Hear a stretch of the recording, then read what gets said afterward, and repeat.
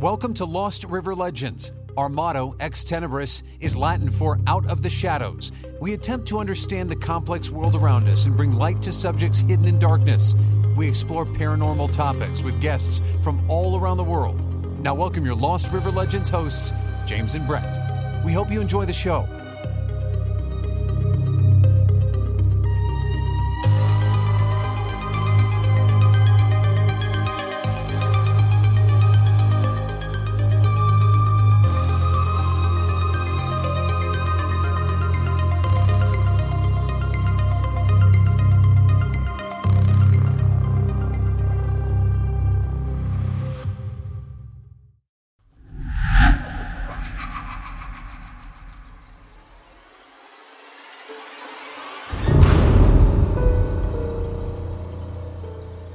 Sometimes people come into your life or cross your path, and you know there's something more to them. Joe is such a person. I worked with him for a while, and our paths would cross from time to time. One day I asked him a question about managing sound recording equipment because I had gleaned that from his experience before. Once I told him I had a Bigfoot podcast, and we exchanged some different ideas about the subject. I knew he was someone I'd want to know more about. I had several lunches with him and invited him to a secure chat to pick his brain on a few subjects. He's really bright when it comes to physics, electromagnetism, and the electric universe model. Fast forward 2 years, and he is a close friend and confidant. I've bounced so many what-if theories off of him because he's a great listener. Joe has provided some mind-blowing stories about his youth, including alien visitations, angelic encounters, UFO sightings with drop pods, a connection to the other side of the veil, witnessing the Phoenix Lights in person, and insightful dreams and more. Perhaps most alarming is his dark encounters with the Hat Man, the ancient gods starting with M, and other dark entities. If that seems shocking, it's because it is. Today we'll be covering just a few of these experiences. I want to take a moment to provide ample warning to our listeners. This will be geared towards mature listeners. Discretion is advised. Our intent in sharing this shocking info is to provide a healing outlet for Joe and other listeners who have experienced similar things. Perhaps one of you has had something happen to you. Maybe this can provide a way for you to approach the subject. Seek help from your traumatic, paranormal, or other experiences. No matter what your situation as listeners, we hope you will listen to this intently. So thank you. We want to extend a warm welcome now to our good friend, Joe. All right, I'm here with my good friend, Joe, and it's been a hot minute since we've been able to share some time together. Yeah. This whole pandemic has been a little bit much to deal with, and just coordinating schedules and working, all that stuff. So we're really happy to have Joe here on the show. He's a good friend of ours. And he's been kind enough to share some time with us, and we appreciate him. Welcome to the show, Joe. Hey, thank you. You guys are awesome. I love you guys. You guys are you guys nicer than anything, and you give me pizza. Well, we have a currency. Pay them in food. And we don't want anyone getting hangry here, myself included. Yeah, I won't get into me when I'm hangry. No, dude. I'm quite the nag. So, but I'm thinking about when I first met you. I'd need help with computer issues, and you'd come in and you just kind of, okay, type this. Okay, now this. Okay, you're good. And it's like you're just in your groove, man, just like chugging, like, okay, next, what's next? Exactly. And I know that you've had some ups and downs, some life journey stuff going on.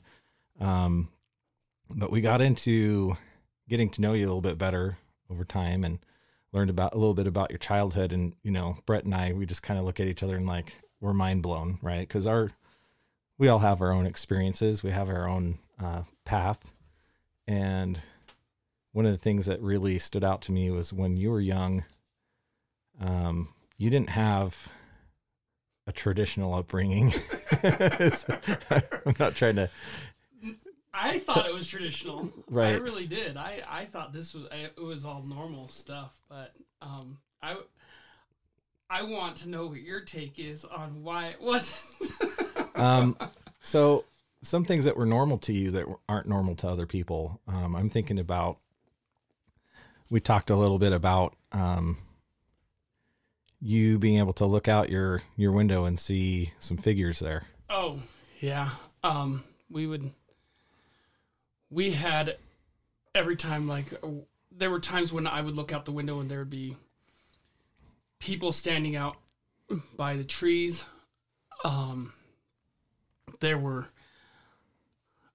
We had this ghost we liked to chase up and down the hallway that we thought was Santa because it was red, and it would just go down the hallway into one of the rooms.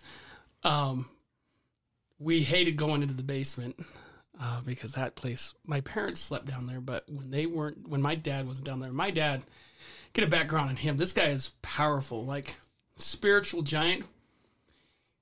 He's a dad still. And what I mean by that is he's still human. He still has his faults, which are many. And my brothers will attest to that. My birth mother would attest to that when she was here. And my stepmom will genuinely attest to that.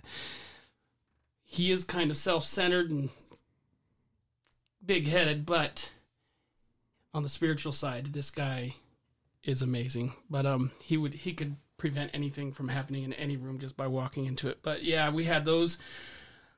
I remember when I would get sick, there would be this little man talking to me, and I thought this was all hallucinations. But then everything would intensify when I get sick. Like I would see more things. I started learning how to listen to them better, to where when I was being bullied, I would piss off people by telling them things that I had no idea about them. Like one guy I remember in particular, his dad was a drunk and I had no idea. And I mocked him about that. And just little things like that. I thought this was all normal stuff. So that's what you're saying, the unnormal. Exactly. Yeah. So, I mean, and that, I don't know if I've ever had any kind of interaction. I know that I've had the feeling of someone around. I've had that, kind of just, I feel it in my heart. But as far as like having an interaction, a two-way street, that's never been there for me personally. I think everybody has it, like you're saying. I truly believe everybody has the capability. It's just attuning themselves to it and getting themselves understanding when it's happening. So if you feel something there, or if somebody has passed on, my grandma Ruth, she passed on in late 2000s, and there would be times where suddenly her name would come to my mind, or her presence, that feeling that you get around somebody. And it was around that time that I started attuning myself to these things. Excuse me. Tuning myself to these things to where I could start that interaction, because then I was like, is that really you? Then suddenly I could it's like feeling and hearing at the same time in your heart and your head. And they're strong, and the presence gets a little bit stronger, and then you start interacting back and forth with it, and it's like they're there.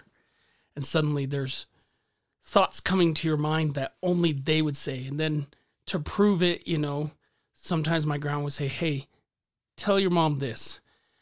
Then I would go to my mom and say, hey, I think grandma was here and she said this. And my mom would start breaking down crying, because my stepmom and her were pretty close. So that's a very interesting talent, I would say. I would say my wife has something similar in that the way that she puts it is that she has kind of a door in her mind. She usually keeps it shut. But there are times that things still come through. She's had her grandmother come through and just, in her her voice, hey mija, just how you doing, kind of a thing. We went to Gettysburg, and we were staying probably an hour and a half away on our RV trip, and at the foot of our bed, which was basically like 2 feet from my head. Yeah. She's like, "Do you see that? There's a Civil War soldier standing there." Oh, geez. You know, she can kind of see, but like you said, it's like a mind's eye thing. Yeah. She did say he was at peace. You know, it wasn't aggressive, things like that. So I think I understand kind of where you're coming from, just because of some of the things I've had to talk to her about or talk through. So, but having that attunement at a younger age is probably, and I would argue that younger kids, I think they're have more that. Yeah, I think They already they're have more that. too. I mean, think of it, when kids draw pictures, they draw halos or other colors around people. I think they're more attuned to that because as they get older, they start taking that away. And I think it's because they recognize that we don't put any emphasis on that, or we don't talk specifically about that. So it's almost like we're brainwashing them to remove that out of their minds. Whereas you look at older art, Renaissance art, and they always have halos or different colors around different people, especially the Christ child or Mary or any of those. And then I think it's not only the perspective of them being holy, but you can also see it around other people when they paint them, the smaller ones or stuff like that. And so It's a very interesting point. I think about what you say about the brainwashing part of things. I kind of want to touch on that a little bit. I can't not. It's interesting. Kindergarten, right? Yes. That's comes from the Prussian background. So kind of like the Germanic Prussian background, where they can kind of take kids at a young age, indoctrinate them, and train them to be soldiers. Oh, yeah. So there's kind of, I think there's some of that. We also have the British imperialism playing a part there. They wanted a system that could be replicated no matter where in the empire. And I think that it don't only comes from that, but I mean, you think about when we nationalized schools and everything, what time was our country in? We were in an industrial revolution then, start of an industrial revolution. So we start pushing all of our children to go through these processes to where they have to learn how to do it like this, and they have to be perfect at it. It has to get these scores, you're scoring them, and then they can move on to another position or school or whatever. And we're just putting them in. And I think that's been mentioned a lot in the past on the internet, where it's just an industrialization of our children, indoctrination of them. I think there's a lot of good that comes out of it, but I don't think that we're truly speaking the truth to our children as we train them and teach them. I think there's a lot of things that are in our school systems that, and especially recently, how it's been indoctrinated more to think like those on a certain side of the aisle, you could say. But yeah, I definitely agree. Something that kind of triggered in my mind is that, you know, that lends more credence to us in the home being able to supplement and or correct or recorrect, or it's funny just how that environment can really it can help quite a bit. And I think we've taken this lovely little train away from the farm. Well, let's get that back on track. No, it's a good point, because you know, being spiritually attuned, and understanding kind of our origins, where we're from, our relationship with the world around us, other people, ancestors. It's a big deal, and it plays into our lives whether we like it or not. Acknowledging it is important. True. So back to the progression through the ages. We were talking before we got on the mic. We were talking about how I was thinking about these things over the last week or so, and how when we were as kids, my parents would not worry about us in our room. Sometimes they would see the light on, and my mom says she would walk by and she would understand that everything was okay and not to interrupt us. She would get that impression. And we would be talking to what we called the men on the porches or the men on the stairs, because they were standing above the floor and they would be at the ends of our beds. and bright white talking to us and just interacting with us. And then there's a lot of times that they happen. I think that happened more with my older brothers than with us younger brothers, but she said that happened often. So let's expound on that a little bit more when you say men on the porch. I mean, some people would go, oh, okay, so aliens. Some people would go angelic beings. Some people would assign, I don't want you to have to pigeon. You had to pick. If I had to pick based on my religious preferences, I would say angels. But at the same time, though, are not angels from another world? So therefore, they would be considered aliens. And we can delve into that left and right. And we can pick and choose at that. But the truth is, right now, I don't know. I can say there's coincidences like being taken up through my ceiling and standing next to one, and they were pointing down, explaining things to me, and we were over my garage.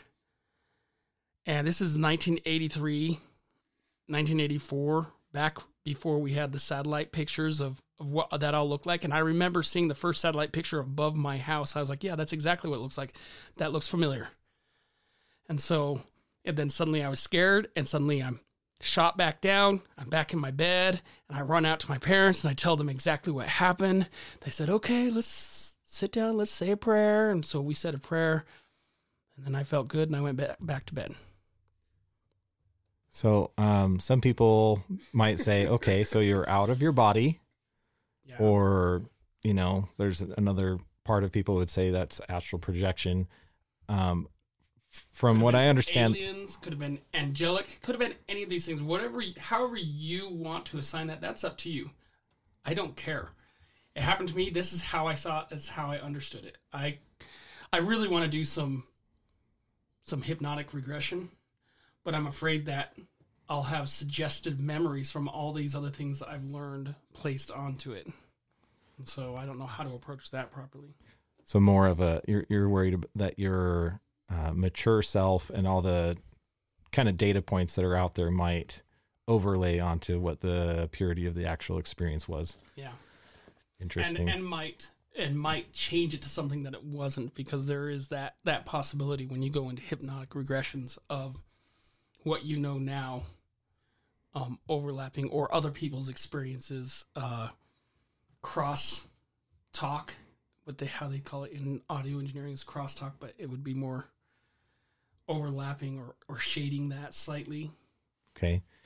And I think that there's a lot of people that used to be really good at that have since passed. I think it's I don't know if it's a skill that's out there. There were people that were doing that for 20, 30 years. And I don't know if they had an apprentice, someone else that was on board with that, but there's definitely people that names can't come to mind right now. I probably would say the wrong name, but the availability of that, it's probably out there. Yeah, it's out there somewhere. Yeah, that's just a bit of a thought I've had recently, and I mean mainly because of my experience that happened in my teenage years. So there was a lot of that, a lot of fear. I had breathing coming out of my closet in my upstairs after I moved back. So my parents got divorced. I lived with my mom. Nothing really happened back then, except for one time. It was right before Christmas, 1988, and we're driving down this road right near our apartment complex. And on the other side of it, now there's tons of apartments and houses and over there. But back then it was just a bunch of fields. And I remember my brothers and I were talking, and then I looked out, and I was like, guys, look at that. All those lights over there. And they were bright lights. They weren't in really any type of formation. But I said, I think that's Santa Claus. And they were slightly moving together like this as they were going along. And so now, when I look back, and my brother actually mentioned this to me this last time we were all together, he's like, hey, remember that? And you saw Santa Claus? We all really know what it was. I was like, oh yeah, that was freaking UFOs. And so that was, I think, when I started recognizing that I had UFO interaction too. So we have this paranormal side, and I know you guys had said, holy cow, you can't have all these different things going on in your life. But I think, along with a lot of other people that are out there, that a lot of them are interconnected. So I can understand that. I mean, so New Year's Eve this year, Yeah. we have dogs and they come in and out to go use the yard. Mm-hmm. And, I think the dogs were in, and I felt drawn to my back door. I opened the back door, and there's 2 orb looking things. I'm like, those look like drones. But then I'm like, but drones flash. They don't kind of behave this way. The cloud ceiling was kind of low. It was kind of a hazy night. And there's one on top of the other, and they just kind of ascended at the same rate, and then we're gone because of the cloud cover. Mm-hmm. I go back out 5 minutes later, and there's another 2, lower, brighter, bigger, closer, just along the top of the roof line. Better. Yeah, right. And they're within half a mile. You had messaged me, and I didn't see it until a lot later. You and Brett had both messaged me about that, and you guys were like, come on, you got to look out. We were all trying to figure out. I do remember the video you sent me. I still love that video. You guys all sound drunk because it's slightly slower than... I think it was like half speed or 3/4 speed, because I was actually just trying to capture more of the motion of how those rotated around each other. The funny thing about that, and just connecting it to what you were saying, is like there was a feeling, there was like a connection, like, and in my head I'm like, no, it's not a drone because you were told to look, kind of a thing. Yeah. Like, Yeah. that was kind of like a non-confirmational bias. And coming the through. fact that you were in your house and you went out there, because some people could say, well, it was in your peripheral vision, and therefore your peripheral vision, your subconscious drew you to that. So therefore you want to look at that and figure out, hey, what is this strange movement over there? Like you would have on your caveman instinct, was to be able to look so that you're not afraid, so that something's not attacking you. But you were in your house.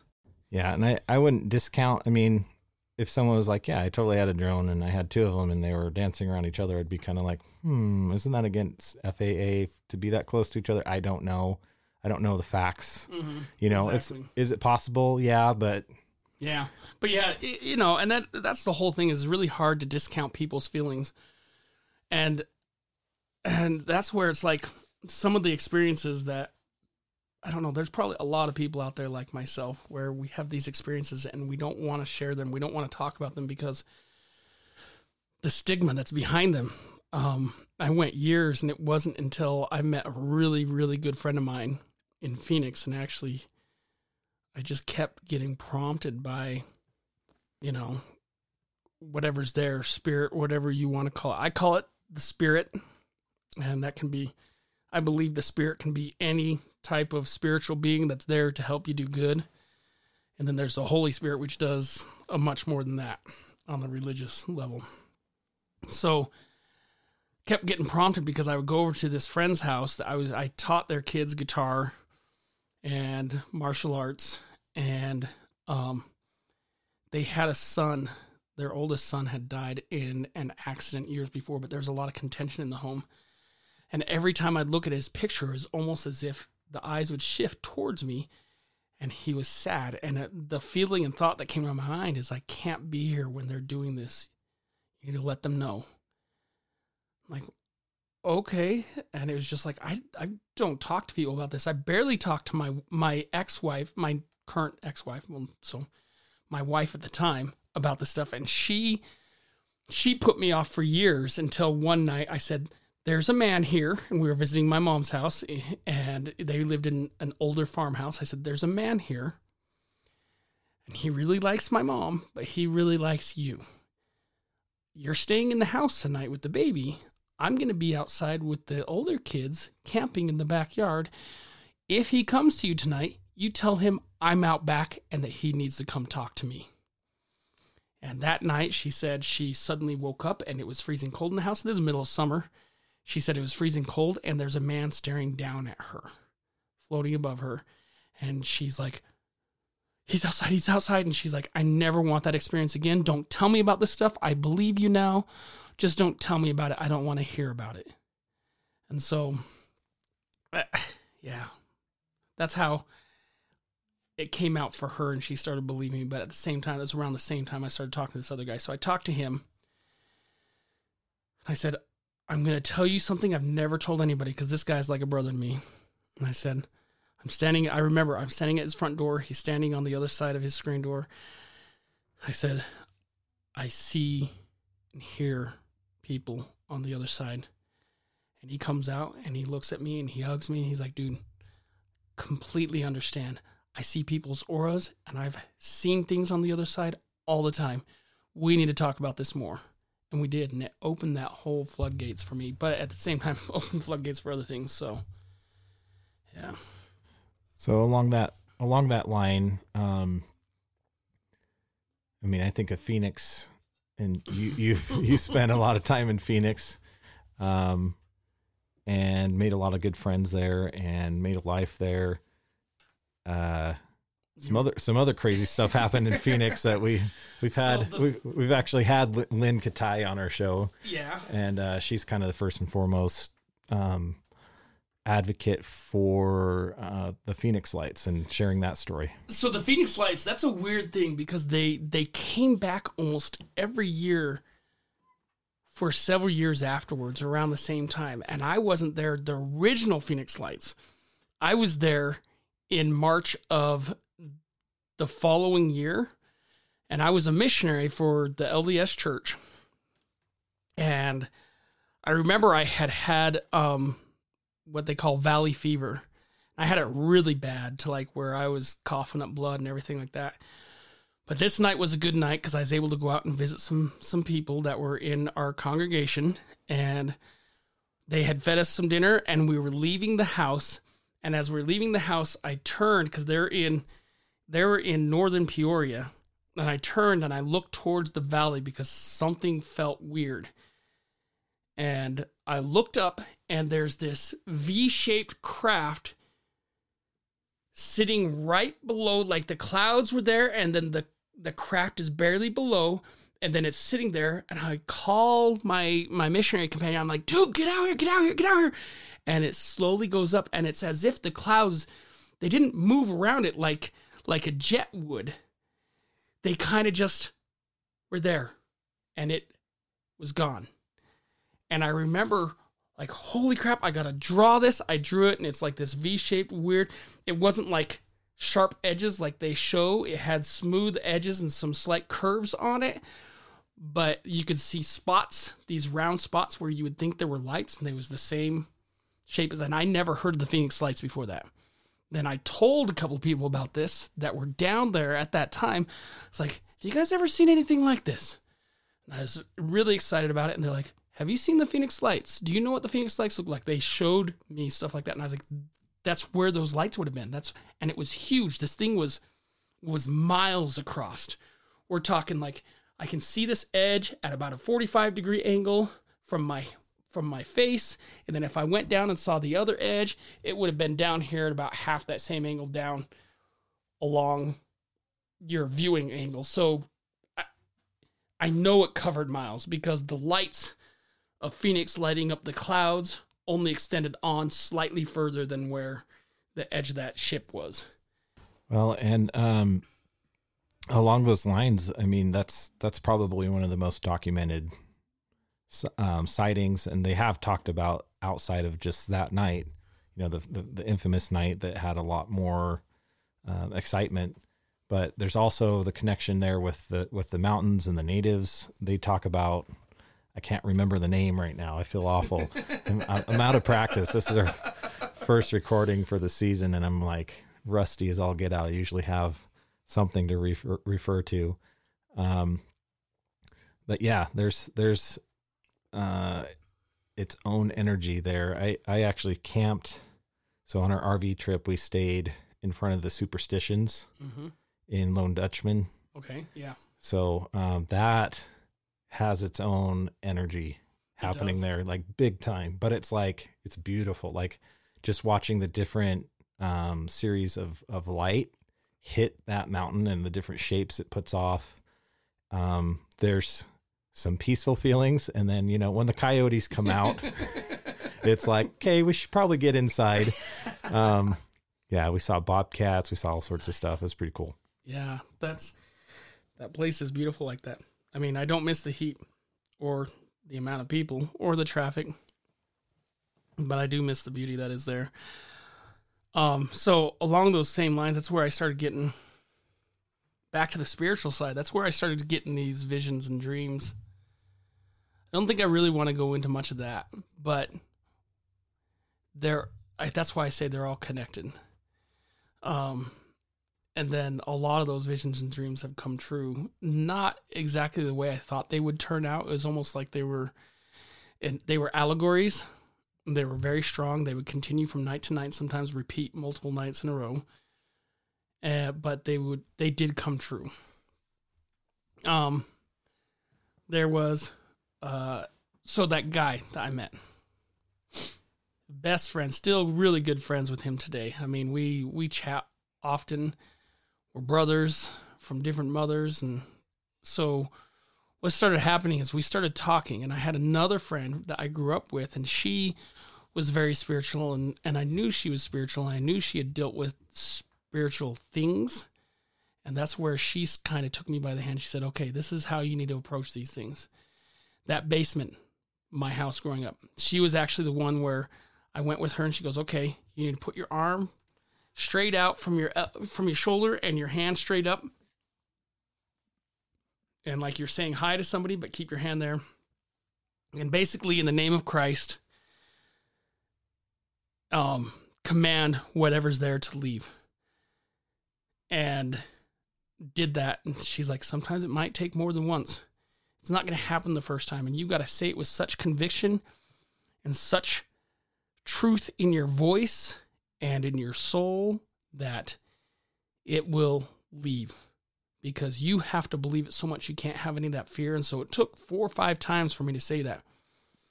And then my stepmom, we said, hey, we're just downstairs. It feels different. Why don't you go down and check it?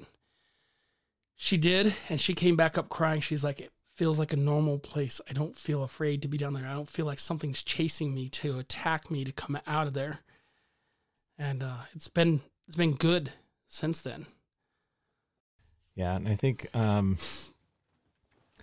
that's a real thing. That's a real thing, and I think that's using the name of Jesus, using the name of Christ has its own power, but also having the faith, to be able to do that. That's you're taking action. You're doing something that you feel impressed to do. I remember having to do that to help you out. And I don't want to get into that because that's actually, unless you want to. Well, I was going to head into that with talking about my friend. So we talked, and he disclosed to me some things that had happened to him when he was young. He was abused sexually by his grandfather, I think, his mother, and his grandmother, and he lived with his dad died when he was younger in a coal mining accident. And his dad was the only one that protected him. And his grandfather sexually abused him since he was 2 or 3 years old. And he talks about his first experience with a certain thing. Sorry, we'll call M. And he says he remembers being about 2 or 3 years old, and on the side of his bed, this being appeared, and he had a bull head, like a bull, like a cow bull head with the horn sticking out on the side, and he was wearing a black robe, and he had a black apron on around his thing that had embroidery on it. Remember, he's 3 years old. He's seeing this, and it had symbols all over his chest on the inside of the robe. On the outside, there were symbols. And he could smell death and decay and sulfur on him. And he remembers that being so scared he couldn't move from this thing. And it started approaching him and attacking him every few nights. But he would know that day that it was going to happen. There were certain feelings, and I remember him trying to explain it to me. And back then I didn't understand it too well. It seemed familiar, but I didn't understand it. And the reason why it seemed familiar is because when I was younger, I had similar attacks from somebody that they call the Hat Man. That's one of those few that I'm deathly afraid of that guy. Not so much as others that I've encountered. But, so he had these encounters all growing up, and he's like, I'm still having them today. This is a former Ranger. This guy was like, this guy's like the manliest man I knew. He was more caring and willing to take care of others than anybody I knew. He would go out of his way to help out. He helped out the poor. He helped out children left and right. And we did a lot of things that had to do with that type of thing. And I remember feeling the fear from him as he talked about this and saying he didn't know what to do. And immediately came to my mind, it's like, you can help, but you'll need your friend, the spiritual friend, to help you out with this and help kind of work you into this because you need to know how to do this. I was like, okay. So I start trying to help him out with this, and we start doing things. I'm involving my friend, and the triangle of all three of us communicating back and forth with each other all the time. And the different times that events would happen to him.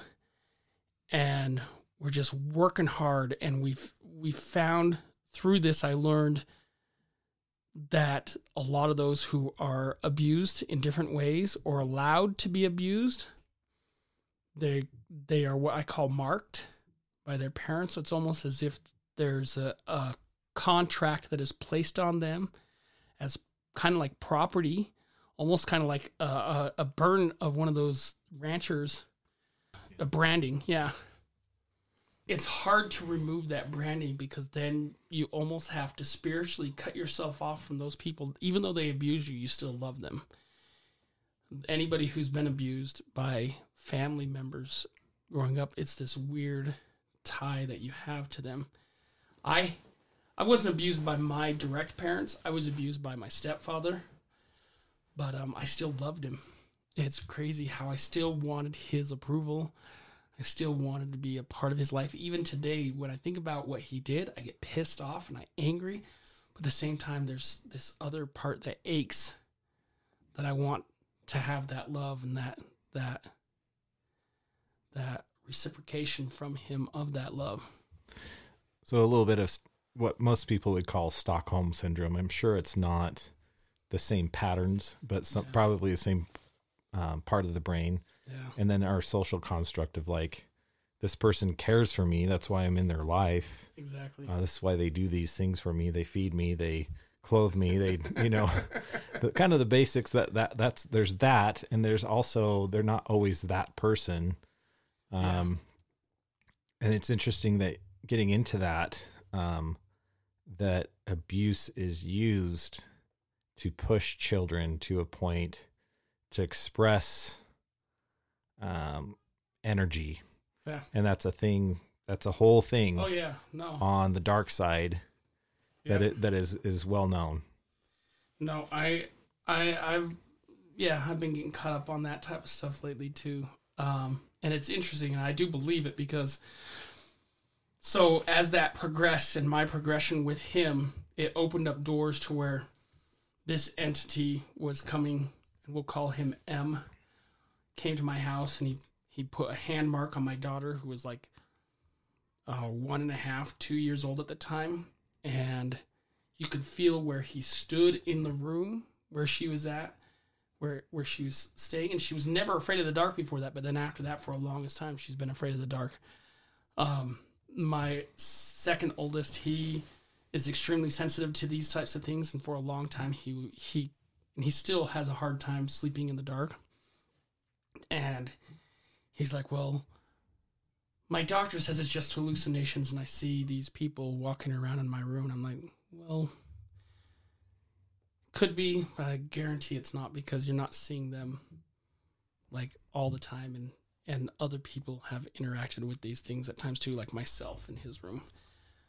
So you can't get at the whole mass hallucination thing. I hate that term, because there's no way that a whole group of people can see the exact same hallucination as anywhere else. It's not scientifically possible. And so we started opening up those. There would be times where there were toys in my house that would turn on and off by themselves. There was one point, because I was working for an airliner, where I was going out the door, and there's this toy that was an airplane that turned on. It said, "Where are you going today?" And I laughed, and I said, "Well, I'm going this place." Because at the time, I thought it was kind of funny that these things are interacting with me through these ways, but at the same time, I didn't realize that I was leaving myself open to have the door widen. And the wider that door opens, the harder it is to shut. It's not like a door that swings closed, open and closed here. It's more like this gaping chasm in a wall that just dripping, and you can't close it. Something else about that is you're not asking for that in your life. Like it's taking its progression towards making more of a foothold. Yeah, that makes sense. And me treating it lightly, and that's one thing that we talked about before, is that this type of thing you don't treat lightly. You may never have an interaction with any of these things in your life. Even if you don't treat them lightly, if you casually talk about them or laugh, mock, whatever you want, you may never have any type of interaction. And that may be exactly what the negative side wants. At the same time, though, if you're prone to spiritual things and you suddenly are mocking these things, or you don't take them lightly, or you're playing around with things that you don't understand completely. Like I honestly, I will admit, I was an amateur. I had no idea what I was doing back then. I still won't mess with a lot of those types of things, but I know what it is now when it comes into my life, and I know how it can affect other people in my life. I know how it can affect my family. And so I immediately try putting those types of barriers and those contracts in place when something like this comes into play in my house. I mean, the one that you experienced there, never did anything with my children. I had strict contracts. I'm going to deal with you and with however much help that I need in this house, but you will not touch my children. You will not interact with them. You will not scare them. You will not do anything like that. And we have more power because we are children of God. In the literal sense, we are His children. And as a child, your child will eventually grow up. If it's a boy, it'll eventually grow up to be a man. If it's a girl, it will grow up to be a woman. We are children of God, so what are we going to grow up to be? We have the same capabilities. My children know how to turn on and off the lights just like I do. My kids are learning how to use the computer as well as I do. And they're kids. So we in this life, it's the same thing. And so that power, putting forth that faith and that energy, and putting up those signs like your arm up, holding it up like that, and commanding and using those things to, and that faith that you have in your, not only yourself, but in God. You have to have it in both of them. And then that's what puts down the barriers. That's what puts down that control. That's what puts down everything. And there's a lot of intricacies to any of that, but you're basic getting started to have that foundation. And then you understand that story. So that story goes, I moved into my grandma's house, which we were all of us boys were freaking afraid of all growing up. We weren't afraid of my grandparents. We weren't afraid of them. We were afraid of what was in this house. And I remember my brothers telling me, you're crazy if you want to stay in that house. Some of them have stayed there before, and they're like, we'll never stay there again. And so moving into this house, suddenly, like, faucets turning on and off on their own, cabinets opening and closing. I was like, okay, so it's just a regular haunting. But it wasn't until I found and I moved this one piece that my grandparents had, which was a goat's head with 4 horns, and it had all these gold intricate carvings on it. I showed that to you. Yes. And you change it from angle to angle, and you can see that it was different faces from different angles. There was a mouth carved into the gold. There was gems all over it. It was crazy intricate. But holding that thing, you could feel this. You feel weird when you're holding it. Weird energy is whatever. And I moved it because I was like, I've got to sell all this stuff in this house. My parents have asked me to sell everything. This is one thing that I think the weirdos on the internet might be interested in. Tried selling that thing, and once I moved it, suddenly I'm being scratched at night. I had this one time where it felt like something was stabbed into my side, and I can still feel the spot where it was at, but it was almost as if it wasn't a physical, but almost like a spiritual stabbing. And like my body kind of hurts in that area, but it's more like this weird feeling I get right there when I touch that. And then there was another night where I was physically held down. There were arms holding me down. There was a voice a deep voice saying these weird things over and over in my ear. And it was saying 3 words, and I don't know what those words were. I could feel power from them, and I knew instantaneously in my head they were ancient.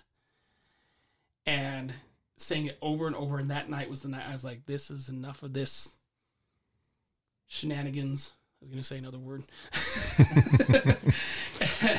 And I took that skull. It was in a box. And I'll go into more on some things with that box. But I took it outside. I smashed it. I put it in 3 different dumpsters around the town. I made sure all the pieces from that were not found anymore. After that, everything started to calm down. I still had things like, before I did that, I saw a being running from downstairs through a hallway.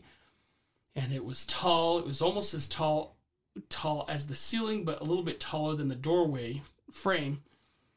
And it had long, lanky arms and super long fingers and eyes that glue. And it came out like it was the Flash. Like out at one point, stops, looks at me, and then it was like gone again. There was a point where there was this woman at the base of the stairs in like these old froofy dress with the whole big shoulders, that go round and puffy. There was a little girl at one point that was in there. All these weird different interactions. But the box, so I had placed it in a box to ship it off because I was like, I already took pictures of it. I'm just going to put it in the box, and then whoever buys it, I'll slap their stuff on there and send it on to them. Well, things were still happening. I knew it was because of that. So I decided to put a phone, an extra phone that I had, and I had it playing hymns 24/7. I'd put that phone on the box, and suddenly when I'd come home from work, that phone would be across the room and it'd be unplugged. Or it would be turned off and it'd be on the floor. Or the box would be slightly moved and the phone would be on the table next to it. I bought some Echo Dots and I placed them throughout the house. I placed one upstairs, I placed one in the front room, and I placed one in the kitchen. And I didn't place any in the basement because I never went down there hardly ever just to do my clothes. And so these places where I'd been, and I had hymns playing on those at all times. And that kind of calmed a lot of stuff down. I had you come over. You guys did a blessing on the house, and that goes into that whole faith thing. We had that one guy that was there that was like, well, if they come back, it's because that's your fault. This is what you have to go through. This is your punishment or whatever. Yeah, I was pretty discouraged. Yeah. with some of the, I don't know how to really frame it. It was like, okay, now that he's gone, let's do an actual Yeah. And we did that, and things calmed down. And remember how at the beginning I said sometimes it might take more than one time. Well, it was still, things were still happening. I still had jars rattling sometimes in the basement. I found a book that was thrown onto the floor into the basement, and I opened up that book, and it's basically a book on how to summon different demons. I don't know if my grandparents are on the other side, and I've had conversations with my grandma, and she's good. My grandpa seems to be in a better place. He just wasn't much of a talker. There have been a couple times where he's angry with me, and he'll sit in the car with me over things that I've done, not too upset. He's a military man, very structured in how he did those things. There was a time where my current wife and I went there, and we were cleaning up some stuff, and he was there, and he would say stuff like, well, I didn't know you were bringing the ladies over, and he's very much a ladies' man, stuff like that.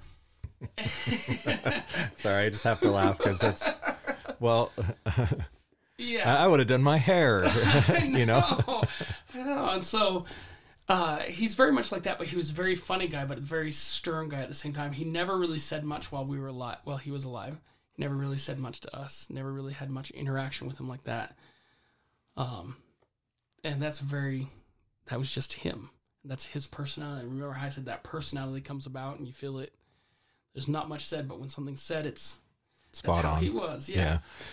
So and not to place blame at all. Like when it comes to these things that you found, it's like, what's the origin of this? What's the reason for this? They probably had no idea about any of it. And my grandma was another spiritual giant. This is my father's parents. She was, she only came up to right above my belly button in height. I'm 6'4". She was like 4 foot nothing.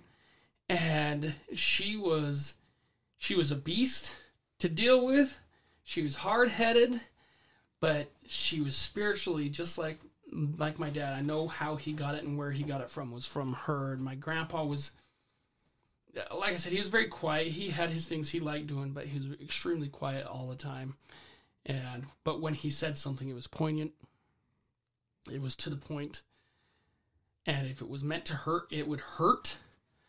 If it was meant to console, it would console. It was just powerful when he said it was just there. So... Well, and he also was a big rock hound, right? Yes, very big rock hound, and he had an amazing collection, and I'm sure that there were reasons why after finding that book. I don't know. Like I said, I don't know. I found that book, but there are those inside that book that say if you summon this one, then they'll help you find what you want for this and this and this, and then they'll all these different things, and so I can make connections like that, but it's all assumptions. Right. I'm making judgments then, and that's not my place. My place is not to take the place of Christ. His job is to judge. My job is just to live and accept. But he was a big rock hound. He had tons of things. In fact, I have some beautiful rocks of his blue. What do they call that? The topaz? Obsidian. Oh, obsidian. Okay. Blue obsidian. I have a giant piece of blue and white obsidian. Wow. Yeah. I don't know that I've ever heard of that. Yeah, me either, until I found it in the house and talked to some people who have been buying rock stuff from him and everything. So, but yeah, amazing guy.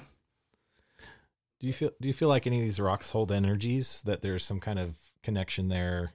Like, I know when I've actually been to a rock hound show here in town, and I can tell you there's two types of people that go. There's people that are like, let's bring the kids and let's get some knickknacks. And then there's a different crowd. I think there's 3 types. So there's the different crowd, there's the get the knickknacks, and then there are those who are like obsessed with rocks. And I've been around all those. I've been to some of the shows. But no, I understand what you're saying. But I think there is energy in those things, stored energies in rocks, different things like that. I don't think every single rock, you sit there and see these pyramids being sold on eBay or whatnot, or Amazon, powerful energies come from this, or crystals. They're not, I guarantee not all of them have that. We're talking about kind of the orgone energy, like or orgone, or just crystals. Some people like nowadays they put these crystals inside these little rock formations of pyrite and other things. They make shapes out of, or designs out of the crystals, and with acrylic and stuff, and kind of form it. Yeah. And for me, I'm just like, I don't think there's really energy in any of that. My dad is a very big believer on that, and he claims to be able to test before he gets the rock if it affects all of your chakras or just half of them. And he says he's found that they either affect half of the chakras, the upper half or the lower half, or they affect very few of them. But then there's the rare ones that affect all of them. And those are the ones that he's been trying to collect. And I can tell you, going into his room where he has these, there's a different feeling in that room. And some of them I can feel when you pick them up, you feel this weird energy going in between your thumbs and that little fatty muscle area, and going up into your arms. You can feel it as you're holding them. Other ones, you pick them up and there's nothing. So I do believe there is energy in rocks. I don't believe it's in all of them. I don't believe there are certain types that hold certain energies or whatnot like that. But I do believe there's energy in rocks, and there are some that might affect you differently. Like, you know about my the rock pyramid that I got. Oh yeah, the black one. Yeah, that I one. put that underneath my bed where my head sat, and I had crazy dreams. I will not do that again. No, thank you. Well, and I think when it comes to some of this stuff, it could have something to do with the intent behind how it's employed in your life. I think so, yeah. For instance, some of them might inherently, I mean, we know quartz has its own properties, right? Yeah. We know that there's a lot more experiences around places where there's veins of quartz in the ground and different situational in the environment. So what was on top of the pyramids when they first built that? When they first built them, what was the outer coating? That was a shiny. Was a gold on top? The gold at the very top, yeah, but they had other things going along. And there's that guy somewhere. See, that we're referring to things that we have no idea where they're at. We're just giving the listeners these little nuggets, crumbs, and saying, "Go find this yourself." This is the guy who built that pyramid, and suddenly he had small little ponds around his house everywhere, and he was saying that it pulled up the water out of the ground, and that could have been what the pyramids were originally used for. We're talking technology. People are like, well, it could have been aliens. Well, then there's the thought now that they could have been, to move the bricks, they could have had these, they could have floated them from the river. Have you seen that documentary where they're showing how they float them from the river and how they would have these cranes on the corners, and how when they did the reading, the X-ray, not the X-ray, but the energy reading of the building, you can see these areas along the corners where they look different, and how that path would have gone up. And so they could have done it by themselves. They just were trying to do it on such a massive scale. We don't know why. We don't know how. There's tons of theories. Right. But we still have yet to reveal everything. Exactly.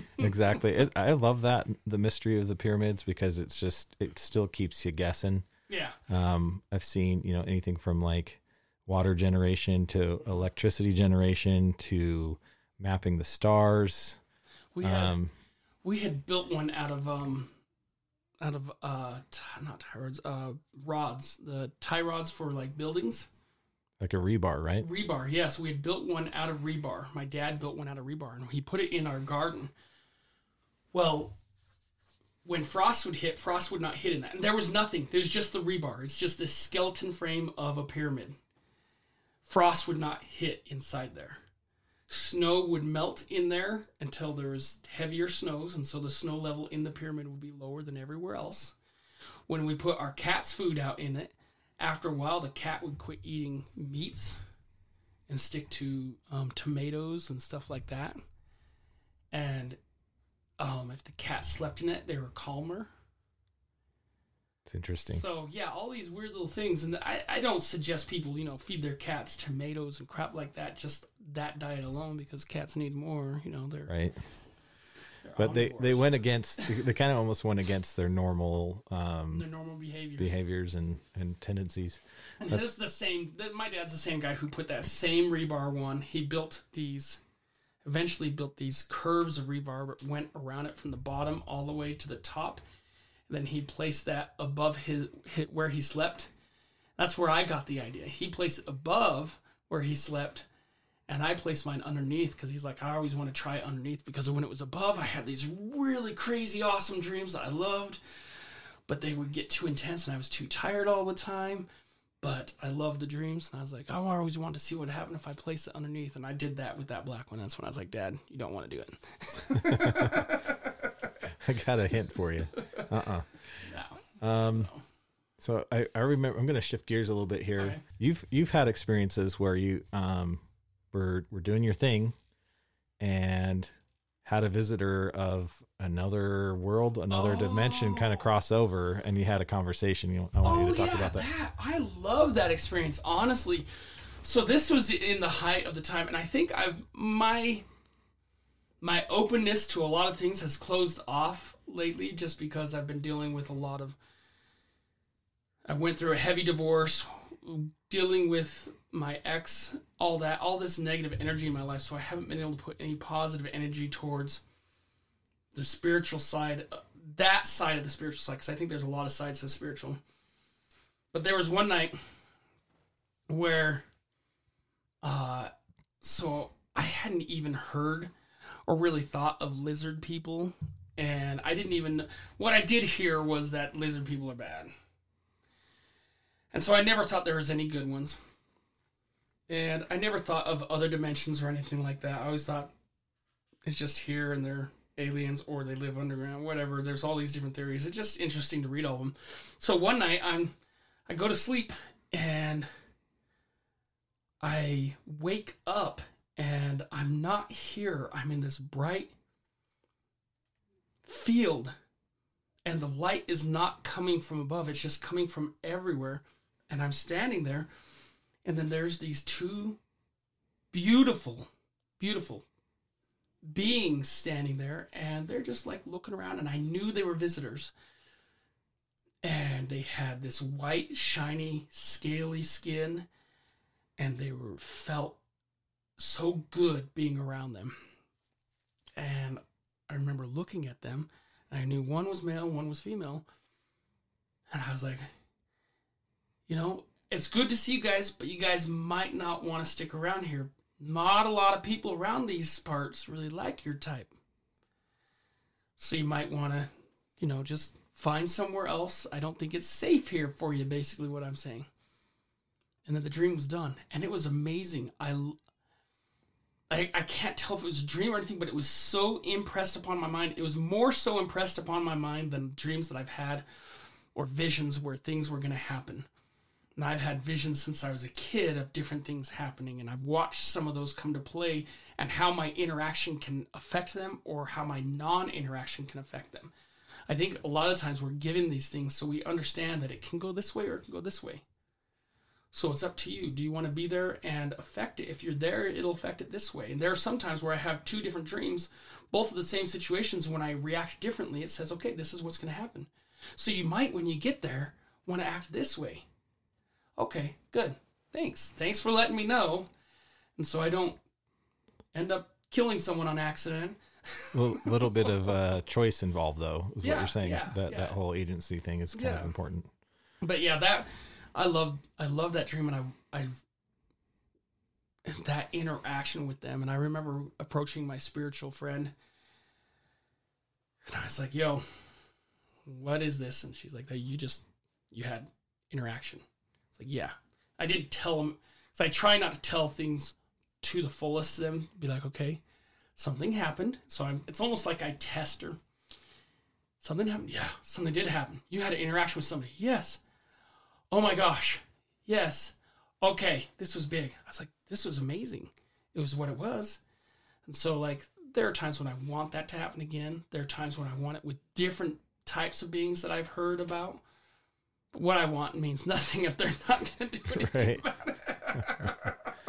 Yeah. Like, I've heard about these mantis beings recently, and I want to interact with them. It's so weird. Most people be afraid of, like, these giant 10-foot tall bug-looking mantises, and I want to interact with them. I want to be like, yo, take me up in your ship. Let's go exploring. I want to see some cool stuff. Yeah. I mean, I would argue, that since beings have the ability to choose, that there's going to be good and bad with anything, right? And so we know that. I know I've heard a couple mantid stories that are like, yeah, I wouldn't want that. I wouldn't want that. And I always think of what's the character on Space Ghost Coast to Coast? Oh, yeah. Brack. Dude, I love Brack on Coast to Coast. It's like kind of interesting that they made that a character, right? It is. It very much is. No, I can't even watch Coast to Coast. I have to just listen to it. Because one of my missionary companions, his sister, would send us the tape recordings, and we would just listen to it at night, and it was hilarious. Loved it. We never watched the show. I never knew what any of these characters except for what Space Ghost looked like, and that's it. The rest of them I had no idea, and then just listening to this and being able to put my own characters to it, it made it that much more funny. Yeah. So, yeah, that would ruin it. You know what I want right now? I want a big, thick piece of beef. Exactly. We had the best stuff growing up. Oh, dude. Stuff today sucks. Totally does. Well, they brought back the the Warner. It was the Animaniacs. Oh, yeah. So they've just got to rehash everything if you think about it. Yeah, they will. Remix, rehash, kind of upgrading, right? Possibly. More of the, here, this worked back in the 90s to brainwash these dumb kids. Let's give them some more. That actually might be more what's happening, right? We found the algorithm. Now it's locked on, right? There you go, yeah. Let's see. You've had a couple of other UFO experiences. You want to share any of those? Which ones? Like, okay, when I was a kid, I remember being deathly afraid of seeing grays on TV. My mom would watch Unsolved Mysteries. And I remember when the grays would come on, I was deathly afraid, like, run out of the room. Like, I didn't want to be there at all. And then I remember when I moved in with my dad, I had these dreams where I'd be floating. Then sometimes I'd wake up and I'd go boom on my bed. I was like, there's no way that really happened. Maybe that was just the end of the dream. So one of these nights I woke up while that's happening, and there's something at my feet pulling on them. And I look down, there's these two little grays, and I'm like, oh, I'm screaming. Suddenly I'm out. And then suddenly I'm back in my bed the next morning. I'm waking up, and I was like, that was the worst nightmare I've ever had. And so that's why, as I've been thinking about this the last couple of weeks, I'm like, that could have been what was happening to me when I was younger. You know, that could have been what was taking me up, and where I saw the views from above my house, and then the view of our garage from above that. That could have been what was then. That could have been why we saw so many lights every once in a while. The time with Christmas, right before Christmas, there were times when I was with my uncle, and we're looking out, and we see these two lights that were over a certain nuclear power plant, and this light shot in between both of them, and this thing falls down the ground. Suddenly those lights went from the far east, or the far west, straight across the sky to the far east in a matter of like that fast. And parallel, staying parallel with each other across the lights. We saw that, and my uncle was going crazy. He's from California, and he's like, UFOs, UFOs, UFOs, UFOs. You know, and I think he was in the military, but I know he was a police officer at the time. But yeah, all my family's very open to all these types of things. I remember being at bonfires and looking up in the sky and watching these things that we thought were falling stars, and then suddenly, and my dad always told us this, and then, you know, it's just common that if we were watching a falling star and it turns, it's not a falling star. And we're just, oh, yeah, it's a UFO. Okay. So it was just for us, it was like, that's normal. But I'm with friends, and we're sitting there, we're looking up at the sky, and like, look at that one. That one's going in and out of the clouds. They're like, whatever. They watch it, like, holy sh! You know, they're going nuts. I'm like, why are you going crazy, dude? This happens all the time. They're there. Okay. You're gonna scare it off. And then when I was dating this girl, my current wife, one time she's open to a lot of spiritual things too. And I was trying to prod, okay, how open are you to other things? So I was like, let's go outside. We're going to watch the skies because I have a feeling something's going to happen tonight. And that was the night I messaged you. I was like, hey, I saw this one. You guys told me to report it. And we're sitting there, we're watching it. We're laying out on the grass, and suddenly this one goes, and it goes in between the clouds and goes and turns. And she's like, no. I'm like, yeah. And since then, she's become very comfortable with it. But before that, obviously she wasn't, because she's like, no. But I'm like, they're there. If they were here to destroy the planet, they could have done so. If they were here... A long time ago. Yeah, if they were here to take over the planet, they could have done so. If they were going to hurt us, they could have. Yeah, there are people who have had bad experiences. And like you said, there's the good, the bad. But I don't think the majority of them are that way. Because if the majority of them were that way, then we would have had problems a long time ago. Yeah. Yeah, observers, taking a little trip. But watching the ant colony. Well, you got to remember, like, if there is a space-time relationship, like, they could be coming back. They could be coming back from going further back. Like we think linearly because of what we're constrained to here. Mm-hmm. But if they're not linear and they're able to jump, and they could have seen the interaction, the outcomes that could have come from destroying us or enslaving us or doing whatever. Yeah, that perception. Yeah, being able to perceive all that as a whole. Maybe it all comes to them all at once. We won't want to assume what level of intelligence they're at. We'll leave that open ended. But yeah, and there's probably ones that are a lot more Klingon-ish. I don't know if anybody watched Star Trek, the Klingon or Sith Lord-ish or whatever sci-fi you follow. There's probably stuff out there like that. Not like, excuse me, there's that burp again. Cut that out, guys. Edit.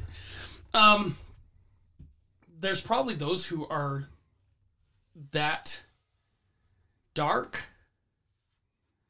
that want those types of things, and from what we've read, there's a lot of things saying, okay, they're subversive, they're doing things this way, there's these grays, there's these grays, there's these grays, there's all this information, but honestly, and then we have certain people that will come to us. I mean, David, what's his last name? I think you're thinking David Wilcock there. Wilcock, yeah. I was going to say Wilczek. I had a companion with that last name, so I get confused sometimes. Yeah. But David Wilcock, he comes out and he says all this. Then you have his friend that he was with for a while coming out saying different things. I mean, having it from one source, that source, as anybody who's done any type of, I don't know, not anybody, people who have watched how our governments work and how twisted one source can get. And I'm not trying to disclaim David Wilcock. I'm not trying to disclaim any of those guys at all. I think David Wilcock is on the right track. I don't know what the right track is, but I think he's on the right track. I hope he is. I hope that what he has to say is true. But at the same time, though, if you're so advanced that you can talk to somebody's mind and you can manipulate how they feel, that fear that comes, or put them back to sleep, or control, like, what was that one in Alaska? They did a movie on it. The Fourth Kind, and where they're manipulating the girl to say things and her head's twisting around, just like in some, freaking exorcism. Yeah. I'm doing all the motions here, like the listeners can see the whole cross and throwing the water on them. Something compels you, yeah. So yeah, I think along those lines, I mean, we see certain people have a vast fascination in the UAP phenomenon, and they want to declass. And then you have other side where, some people might say, oh, good guys want to know this too. And now we're getting a lot of disclosure happening. We're getting what would be framed as, I think, disclosure. I think, honestly, like David has said several times, there's a lot that's going on with it that we might not be too comfortable with. I mean, if there is a galactic slave trade goes on, I mean, your Sith Lords, what was that based on? The Sith Empire was based solely on their income, majority of their income was war or slave trade. Okay, if you get into Star Wars, then if you get into, I don't know any of the Star Trek ones. I love Star Trek, I love Star Wars, but I don't know as much about Star Trek. But I guarantee there's probably slave trade within that. Right. And then if you have that going on and they can just go to a planet and snatch you up, take you away. And then if you're talking about this whole beings feeding off energy, like Hatman or any of the shadow people or anything like that, which I've had interactions with, and I know they feed off that. It's not just feeding off it. It's almost as if they're in such a dark place. This is their type. This is how they communicate. If I was in a realm of hell and I'm an emotional being, we are emotional beings inside a physical body, inside a physical realm.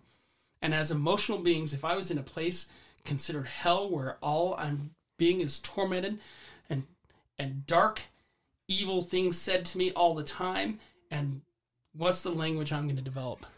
It's going to be a language of dark, evil, fear, hate. And then when I interact with somebody who is not part of that has access to both the fear and the love, the only thing that I'm going to be able to project is that fear. And so I've learned that sometimes some of these things, that's all they communicate with, and that's how they communicate. And it's just understanding it's not my fear, it's their fear. So it's like a projection. We talk about how, some people project their problems or their psychosis onto other people, but this is more of an emotional projection. Yeah, is what you're saying. And I think we do that too. I mean, you can tell when somebody's pissed off and they walk into a room, and if you know them well, they walk in the room, you haven't even seen them. They're behind you and they walk in, they're pissed off. You can feel that.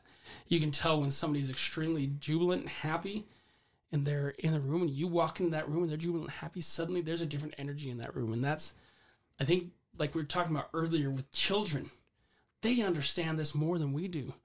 I mean, the effects and trauma that are placed on a child who sees domestic violence, doesn't matter what the domestic violence is.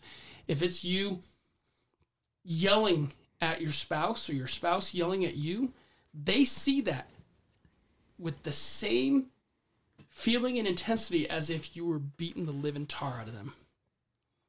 To them, that's no different. To a child, that emotion is no different from the other part. And so psychologically, they're affected the same way. So for us as children in this world, what's happening is that they interact. And then as we grow older, we forget how that language speaks, that emotional language speaks. And we tend to focus more on body language. What do I got to do the next day? What's this next thing? And suddenly it becomes dull and dreary, and it's walking through a more of molasses and sludge. Yeah. And I think some people, like, I know my wife is way more attuned to that whole emotional side of things, and I'm like running roughshod, and she'll have to be like, you can't do this way, she's pretty good at trying to point it out, and I'm pretty bullheaded. So but wrapping up, if you could have a message, this is a lot. We've touched on a lot of stuff, right? Gosh, yeah. But there's a thread here. Is there a message that you could give our listeners that may be in need of healing, may be in need of understanding, and having a frame of reference of what's going on? You are a child of God. Your needs are great. So that means that you need love. And sometimes you may not find the love that you need from those around you. So you need to understand it and grab it from the inside. You need to understand that there are not only angelic and spiritual beings that are around you that want you to succeed and are cheering for you as you are in this stadium of life, and they're cheering directly for your success. And they are more than willing to help from the other side. They want so much to help and change things in your life. And it may not happen as fast as you want, but reach out to them. Some people will call it prayer. Some people will call it meditation. Asking with the strongest intent in your heart, no fear, hoping that they will answer, and they will.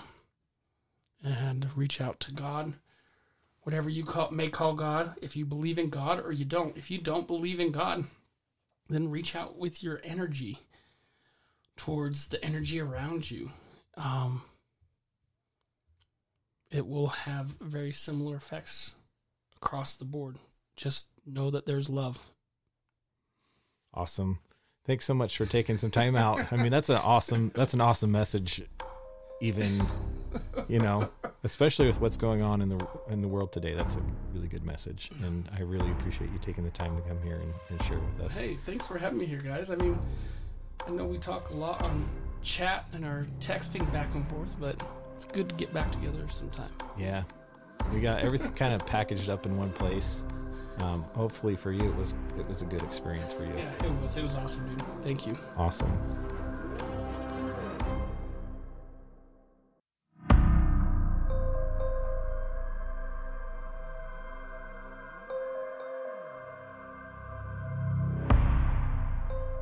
Thank you for listening to this episode of Lost River Legends. If you enjoyed this episode and you would like to help support the podcast, please share it with others and consider subscribing. Here at Lost River Legends, our primary focus is delivering unique topics, amazing guests, all paired with top-notch production value. The Earth we live on has many hidden secrets, countless paranormal stories, and is filled with amazing, curious humans who are trying to find answers to life's questions. Here at Lost River Legends, we are no different. We believe an active curiosity to the unknown is ingrained in the human experience. We hope you will join us on our journey to explore the lost legends of the Earth by listening to past and future episodes. Until then, James and I wish you health, happiness, and a curious mind. And remember, the clock of life is ticking away. Don't waste another moment and live your best life.